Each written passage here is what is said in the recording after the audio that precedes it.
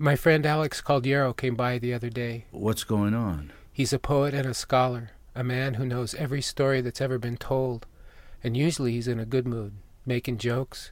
But this time he was looking like he'd just seen a ghost. I don't know.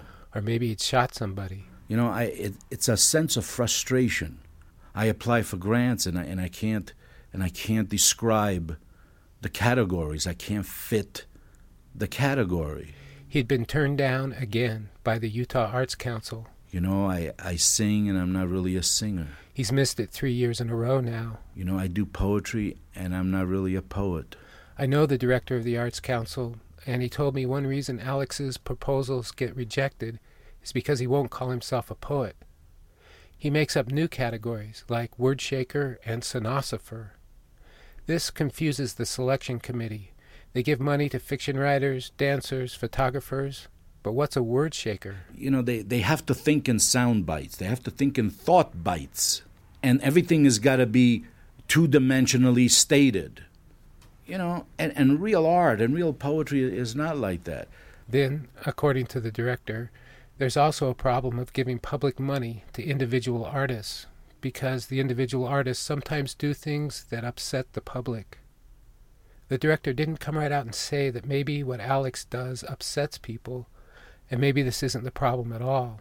But in March, for example, for the anti-war protests on the steps of the state capitol, Alex put on a white gas mask and banged on a mortar shell with a stick and made gasping noises into the microphone while two women in blue Afghan burqas spun in circles, one to either side. It scared people. It scared me, and I knew he was going to do it. And he's right. I can't think what category to put that in. You know, and so what's going on? Here's an example of one of his poems. This is a lie. This is a secret. This is a lie. This is a secret. This is classified. This is a lie. This is confidential. This is a secret. This is a lie. This is a lie. Sometimes he speaks in tongues. Sometimes he sings. The money's gone out the window. The monkeys walked out the door.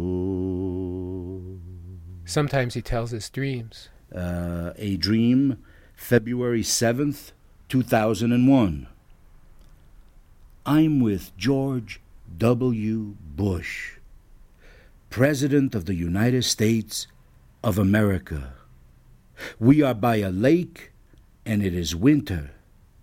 Papa Bush is there, and Mama Bush is there. It's a family gathering, and I'm one of the family. We are all by a lake, and it's winter, and it's a Bush family tradition to play the diving game.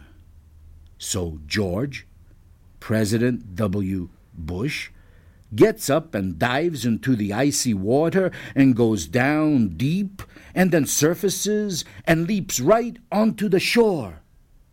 That looks dangerous, I say. Why do you do it, George?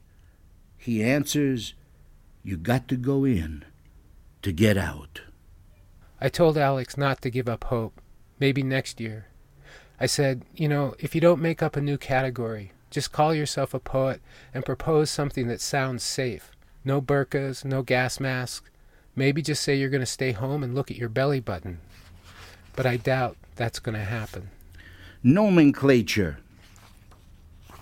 Belly button is the U.S. military code name for the one who makes the decisions.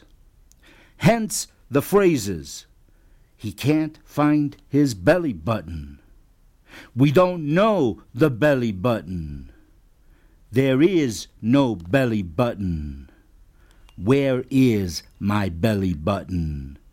Etc. This is Scott Carrier.